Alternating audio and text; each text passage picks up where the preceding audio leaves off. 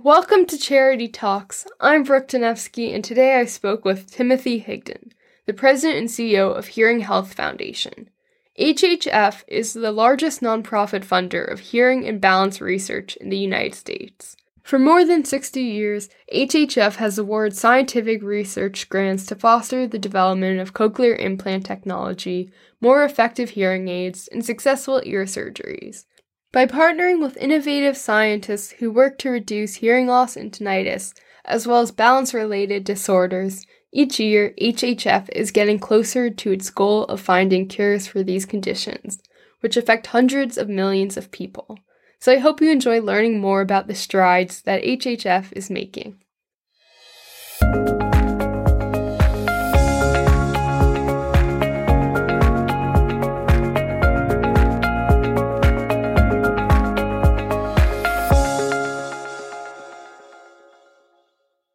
Welcome to Charity Talks. I'm Brooke Danevsky, and today I'm speaking with Timothy Higdon, the president and CEO of Hearing Health Foundation. Timothy, thank you for coming on the podcast. Thanks, Brooke. So to start, can you tell us about yourself, your background, and how you came to Hearing Health Foundation? Sure. So I started out my career as an Army officer, and I thought that was, what I was going to do for the rest of my life. I ended up in the Army for 18 years. After I finished my service, I did 8 years of active duty and 10 years in the reserves. I went into corporate America and spent the next several years in corporate America. And then when 9/11 happened, I was living in New York and actually went down to the site to help do rescue. And it was really an inflection point in my life where I said that I really wanted to do something with my life where I felt like I was making a difference and not just worried about shareholder value or increasing the size of the companies I work for. So I transitioned into the nonprofit sector, and I've worked for many of the, either as a consultant or in-house. I've worked for some of the top charities in the country. I've worked with Girl Scouts of the USA, Amnesty International. I recently spent almost 4 years at NYU Langone Medical Center here in New York. And when this opportunity came up to lead Hearing Health Foundation, I really jumped at it because hearing health is something that's very important to me. I lost a significant portion of my hearing in the military. And as I've gotten more involved, I want to keep what hearing I have left, and I want to help make sure that we're working toward a cure and helping other people prevent having hearing loss like I do. So that's kind of where I'm at. And I'm also a professor at Columbia University and a professor at New York University. So that's kind of what I do for fun, is do a little bit of teaching. Great. And what is HHF's mission? So our mission is to prevent and find cures for hearing loss and balance-related diseases. The prevention piece is something that we are really diligently working on, and that's really to make sure that that people don't have hearing loss, and if they do, is to make sure that they don't have additional hearing loss. We also are the U.S. is the largest private funder of hearing-related research. And so what we try to do is that we are working to find cures for hearing loss and other related diseases. As we'll talk about in a minute, hearing there, it's not just hearing loss that happens, but there's a lot of other balance related diseases and conditions that come along with that as well. So, we have a bifurcated mission. One is to prevent, which is extremely important. And on the other side, which is equally important, is that we're funding science research to find cures. And this is obviously a big question, so take it however you want, but can you tell us about hearing loss generally, and how does hearing loss work and some types of hearing loss there are? Sure. So there's several different ways that hearing loss can happen. It may be genetic, that you may be born with hearing loss. Most people have hearing loss because of exposure to loud noise. And that can happen in one of two ways. It can be that you're in a situation where you are exposed to extremely loud noise and you can have immediate hearing loss. So for instance, a soldier in the military could be in a place where there is a grenade explode or there, a bomb explode or something like that, where the hearing loss is immediate. There are other situations like my situation where you are around loud noise for a long period of time and you're not wearing hearing protection. And so that one sneaks up on you. That's the sneaky devil there, in that, that you oftentimes don't realize that you have hearing loss until it happens. I'll tell you a quick story in a minute. Sometimes people are prescribed medication that, to kill an infection, which can be super strong drugs. And those drugs can also cause hearing loss. And then there's a certain amount of hearing loss that comes with old age. Just as you get older, the ears wear out, kind of, so to speak. So those are some of the ways. It's certainly not all inclusive. The way that hearing works is kind of interesting because it's both mechanical and electronic. So if you think about it, what happens is in your world, there are a bazillion sounds that are happening. And so your ears are getting all those sounds. But what happens is the sound enters the ear, and then it moves to the inner ear, which is behind the eardrum.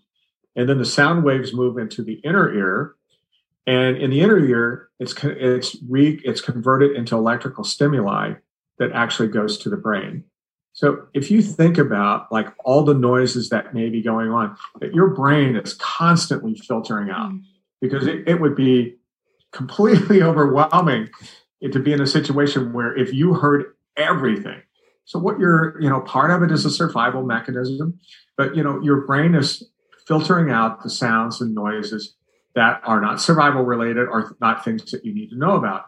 So there's always this process that's going on. The other thing that the ears do, which is super important, is around balance. So I don't know if you've ever jumped up out of a chair real quick and you feel a little dizzy or woozy.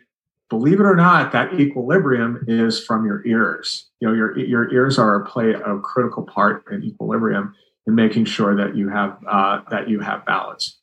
So those are some of the general ways. So that hearing is both a mechanical. So your ears, it goes through the eardrum, through the inner ear, or the middle ear to the inner ear, and then is converted into electrical stimuli that goes to the brain. The brain plays a really key role in filtering that, but also helping your brain process to say, what is it that your mechanical things are actually hearing? Yeah, that's really interesting. And I think a lot of people might not be aware of that. So I think it's important that they are aware of it. And I know you mentioned balance. And so I was just wondering, what are some of the other health consequences associated with hearing loss that people might not be aware of? Yeah, probably one of the things that is the most debilitating is that people begin to socially isolate. So when you have hearing loss, what ends up happening at first, what you might be doing is saying, huh? Could you repeat that? Say that again. Or you do something, like where you cup your hand behind your ear and you're trying to, and then after a while, that gets really frustrating. And it takes an incredible amount of emotional energy to do that. So then what ends up happening is people just say, forget about it. I just, I'll stay home. I'm not going to go into loud and noisy places or go to parties where I'm not going to be able to hear. So, social isolation is is a really important thing. And it can also lead to dementia. And there's research studies that show that untreated hearing loss can lead to dementia. And one of the reasons is that as you isolate yourself, and especially as you get older and if you're not around other people, that dementia can really be accelerated by not having social contact.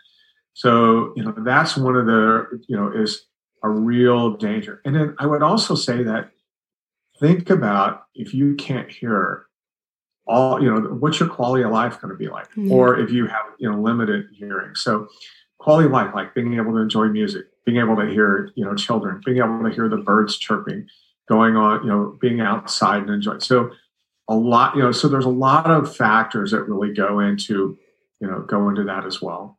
Yeah, that makes sense. And I was just wondering, what are some maybe common misconceptions that people have about hearing loss?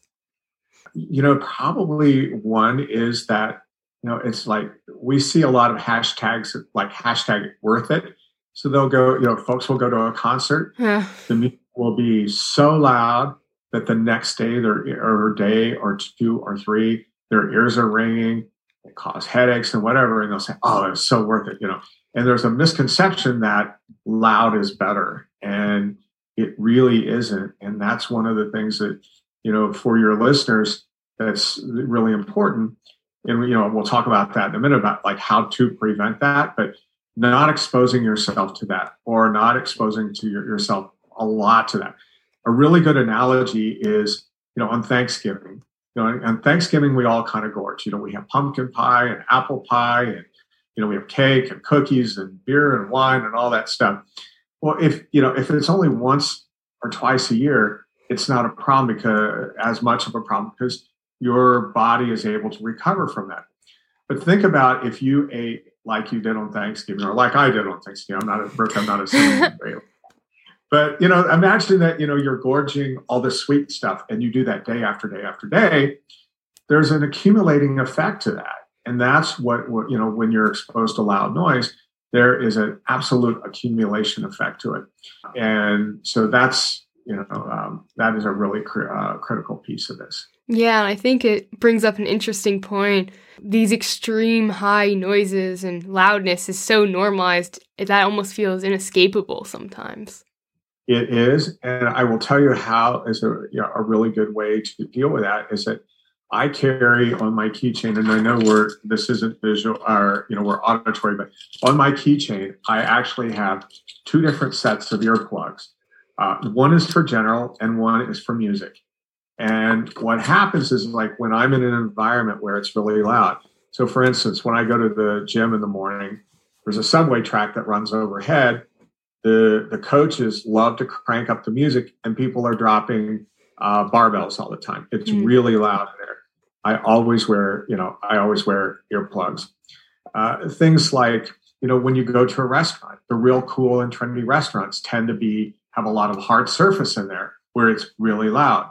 And again, things like giving your ears a rest. So if you're in an environment where it is really loud, is make sure that you give your ears a rest and give them a break.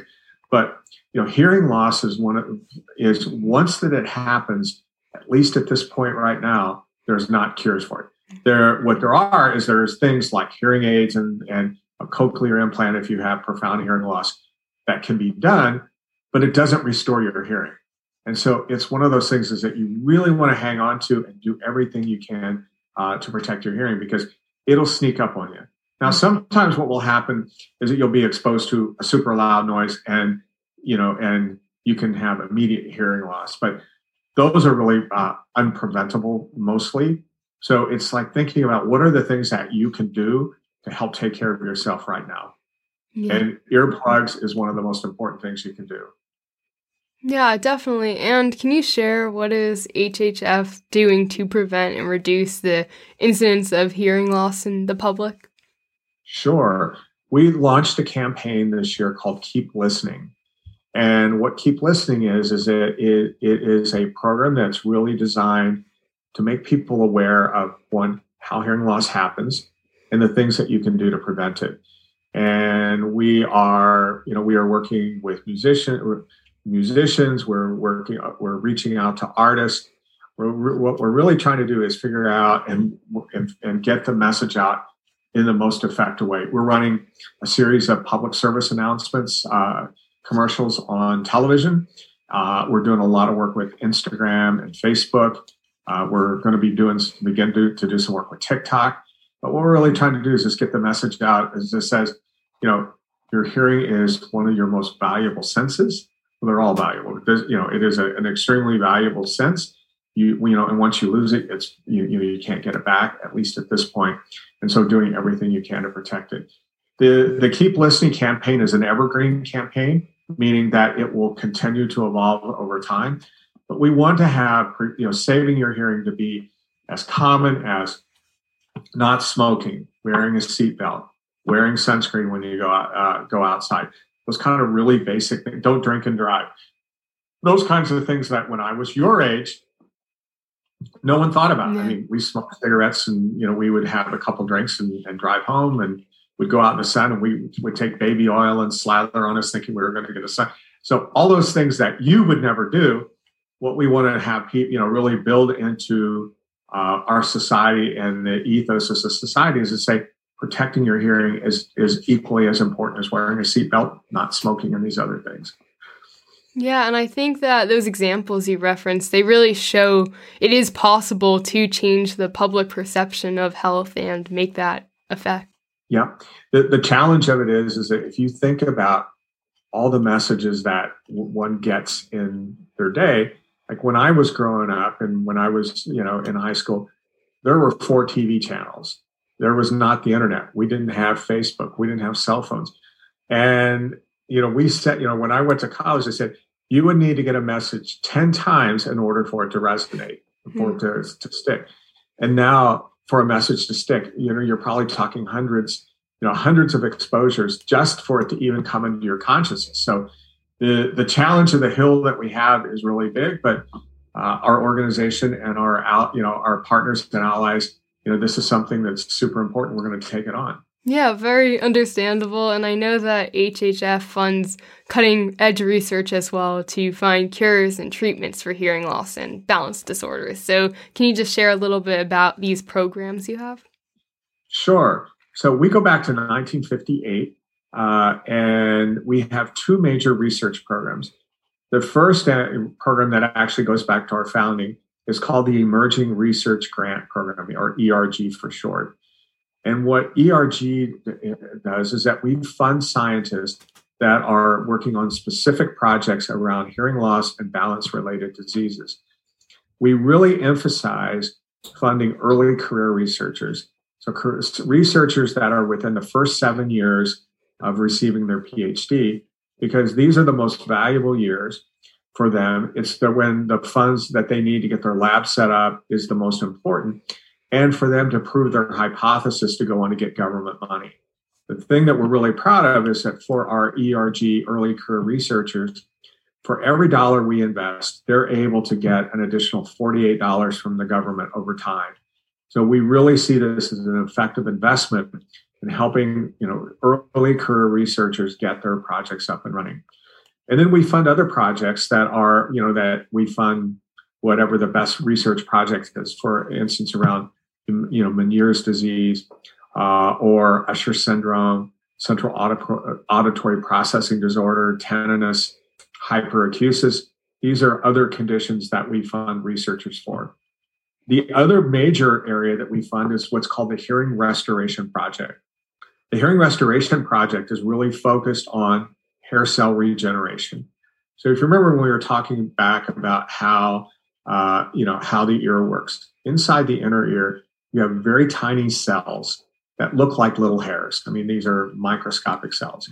And when those cells are a critical part of being able to hear. So if you have healthy hearing, you have healthy hair cells.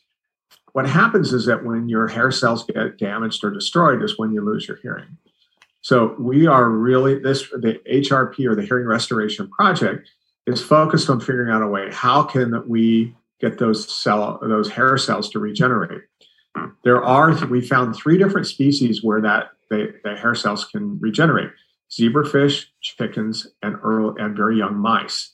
So what we're trying to do is figure out, well, if they can do it, what can we do, whether it's through DNA, whether it's through pharmacology, whether it's through reprogramming cells. That's what we're trying to do, is figure out, can we reteach cells in the human how to either to repair themselves, or for existing cells to actually reprogram themselves to function as hair cells.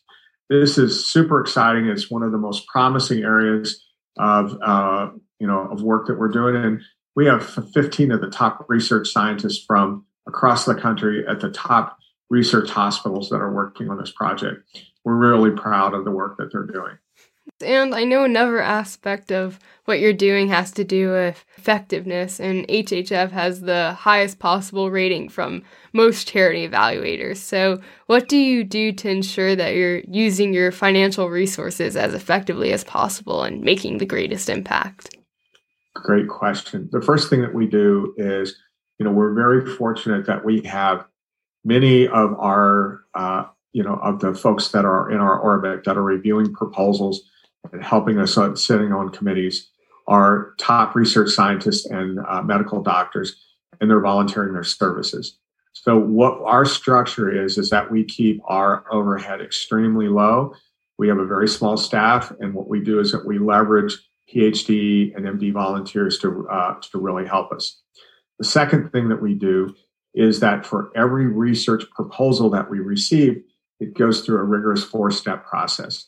And the first is it's peer-to-peer. So we will have 2 other research scientists look at it, make comments on it, and we'll score it. And then it goes to a oversight committee, which are more senior researchers that will then review review the proposals and the remarks that were made. And then we have an even more senior research committee that will oversee that. And then our board of directors is the final level. So what we are really proud of is that we fund the best and the most promising research in the otology hearing arena. And we make sure that, we're using peer-to-peer review to make sure that we get the very best. So what we're able to do, we keep our expenses low, and we make sure that we fund the very best science. The other thing we're really proud of is that when someone makes a donation, a restricted donation to fund a research project, we don't charge any overhead to that grant. So if somebody gives a major gift, that major gift goes on to those academic medical centers, and our board and our annual givers are really funding the operation so that we're able to do it in a really cost-effective and efficient manner. And we've received the top ratings from all the charity watchdogs, and part of that is that we want to be the very best stewards of the resources that our donors have entrusted to us. Yeah, I think that's so important, obviously. And another thing I really wanted to bring up was just to ask, do you have any specific personal experiences that you can discuss about how HHF has positively impacted either a particular person or community or really anything? Sure. So I will. Yeah. So we don't deal directly with patients, but I'm going to tell you my story and how that it's impacted me. And I think that could be helpful.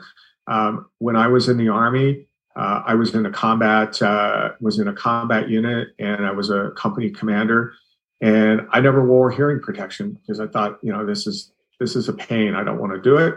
And then over the years, when I got out of the Army, they said that I had some hearing loss, but I was able to hear.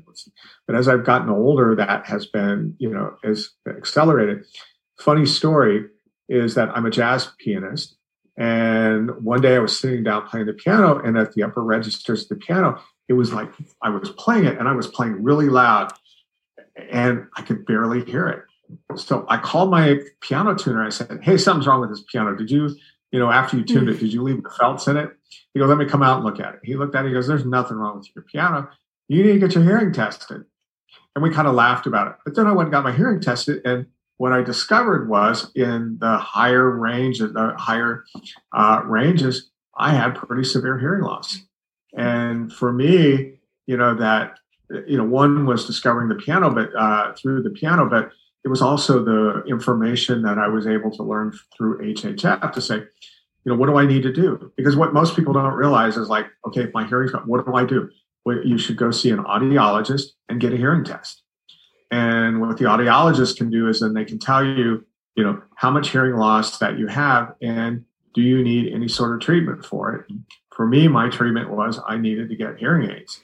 And, that's not, there's a kind of, sometimes there's a stigma with wearing a hearing aid. And, it was one of those things is that, I got some really nice hearing aids, and the difference it made, it just completely reopened the world up that, over time I had just lost touch with. And, being able to have hearing aids really made a big difference. Yeah, I think that's such an important point. And really after this conversation, I'm sure people are going to be interested in what you do. And so how can those who want to help best do so? Yeah, so the thing that I would really encourage people to do is check out our website, hhf.org. That's hhf.org. And you can learn about our prevention programs, and you can also learn about our research programs. But what I would say is, that if folks want to get involved, to me, one of the first and most important things that you can do is understand how hearing loss happens and what you can do to protect your hearing. If out of this, if folks are able to, look and say, what are the things that I need to do in order to protect my hearing? To me, that is the first and most important thing that people can do. And then also, if you're in a position to be able to make a financial contribution, any gift, large or small, is certainly appreciated. And what it allows us to do is, one, continue to get the word out about how to prevent hearing loss. But it also allows us to get, to fund these top researchers to make sure that, we're moving the ball forward on finding cures for hearing loss. Great. And lastly, is there anything else that you'd like to add about HHF or reiterate or really anything? Sure. I really want to go back and just say it's so important to protect the hearing that you have. And so, that I often say to folks that I would rather spend $1 now to prevent somebody from having hearing loss than having to spend millions of dollars down the road to find a cure. So if you, regardless of where you're at, whether you have, that you have perfect hearing or you have a little bit or you have severe hearing loss, take care of the hearing that you have now. And that can be, those very basic things: avoiding loud noise, wear earplugs. If you do like to go to concerts, wear earplugs, but also don't have a steady diet of it. Make sure that you give your ears a chance to rest. And those are things that, that I think is super important. The other thing that I would say about HHF is that we fund the very top scientific research trying to find cures for hearing loss and related conditions. And if you're able to help us out, we would certainly appreciate it. The funny thing is that, there's always more need than there's dollars. And so whatever, folks can do to help, that would be awesome. Great. Well, thank you so much for speaking with me today. I'm sure people take a lot away from this. Sounds great, Brooke. Thank you very much.